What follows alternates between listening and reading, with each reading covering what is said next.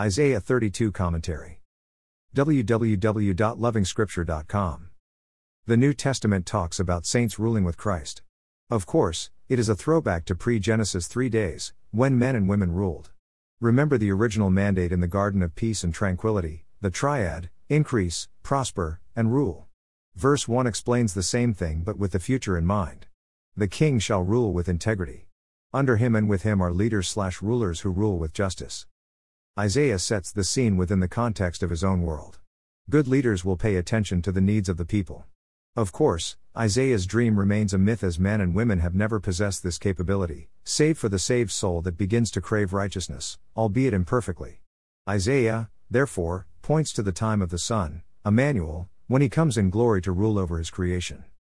A time when foolishness is honored will have long disappeared. A scoundrel won't be considered honest anymore. The rule of the Christ is finally and fully underway. We cannot wait. But before this glorious time, Isaiah turns his attention to the indulgent women. We could guess the same women of Jerusalem as in chapter 3. Let them weep for Jerusalem. Who wouldn't think of the words of the Lord Jesus Christ to the women of Jerusalem at the world's most critical moment? Daughters of Jerusalem, do not weep for me, weep for yourselves and for your children. Luke 23. Forget the loss of habitat and material possessions. Your very life is at stake. Reading Isaiah is like reading the Gospels. Of course, times are different and so is the style of presentation. The content is the same. The indolent women of Jerusalem have represented us very well, a complacent people who no longer know what is important. We feel secure right in the midst of a sure storm. Until the Spirit is poured on us from on high.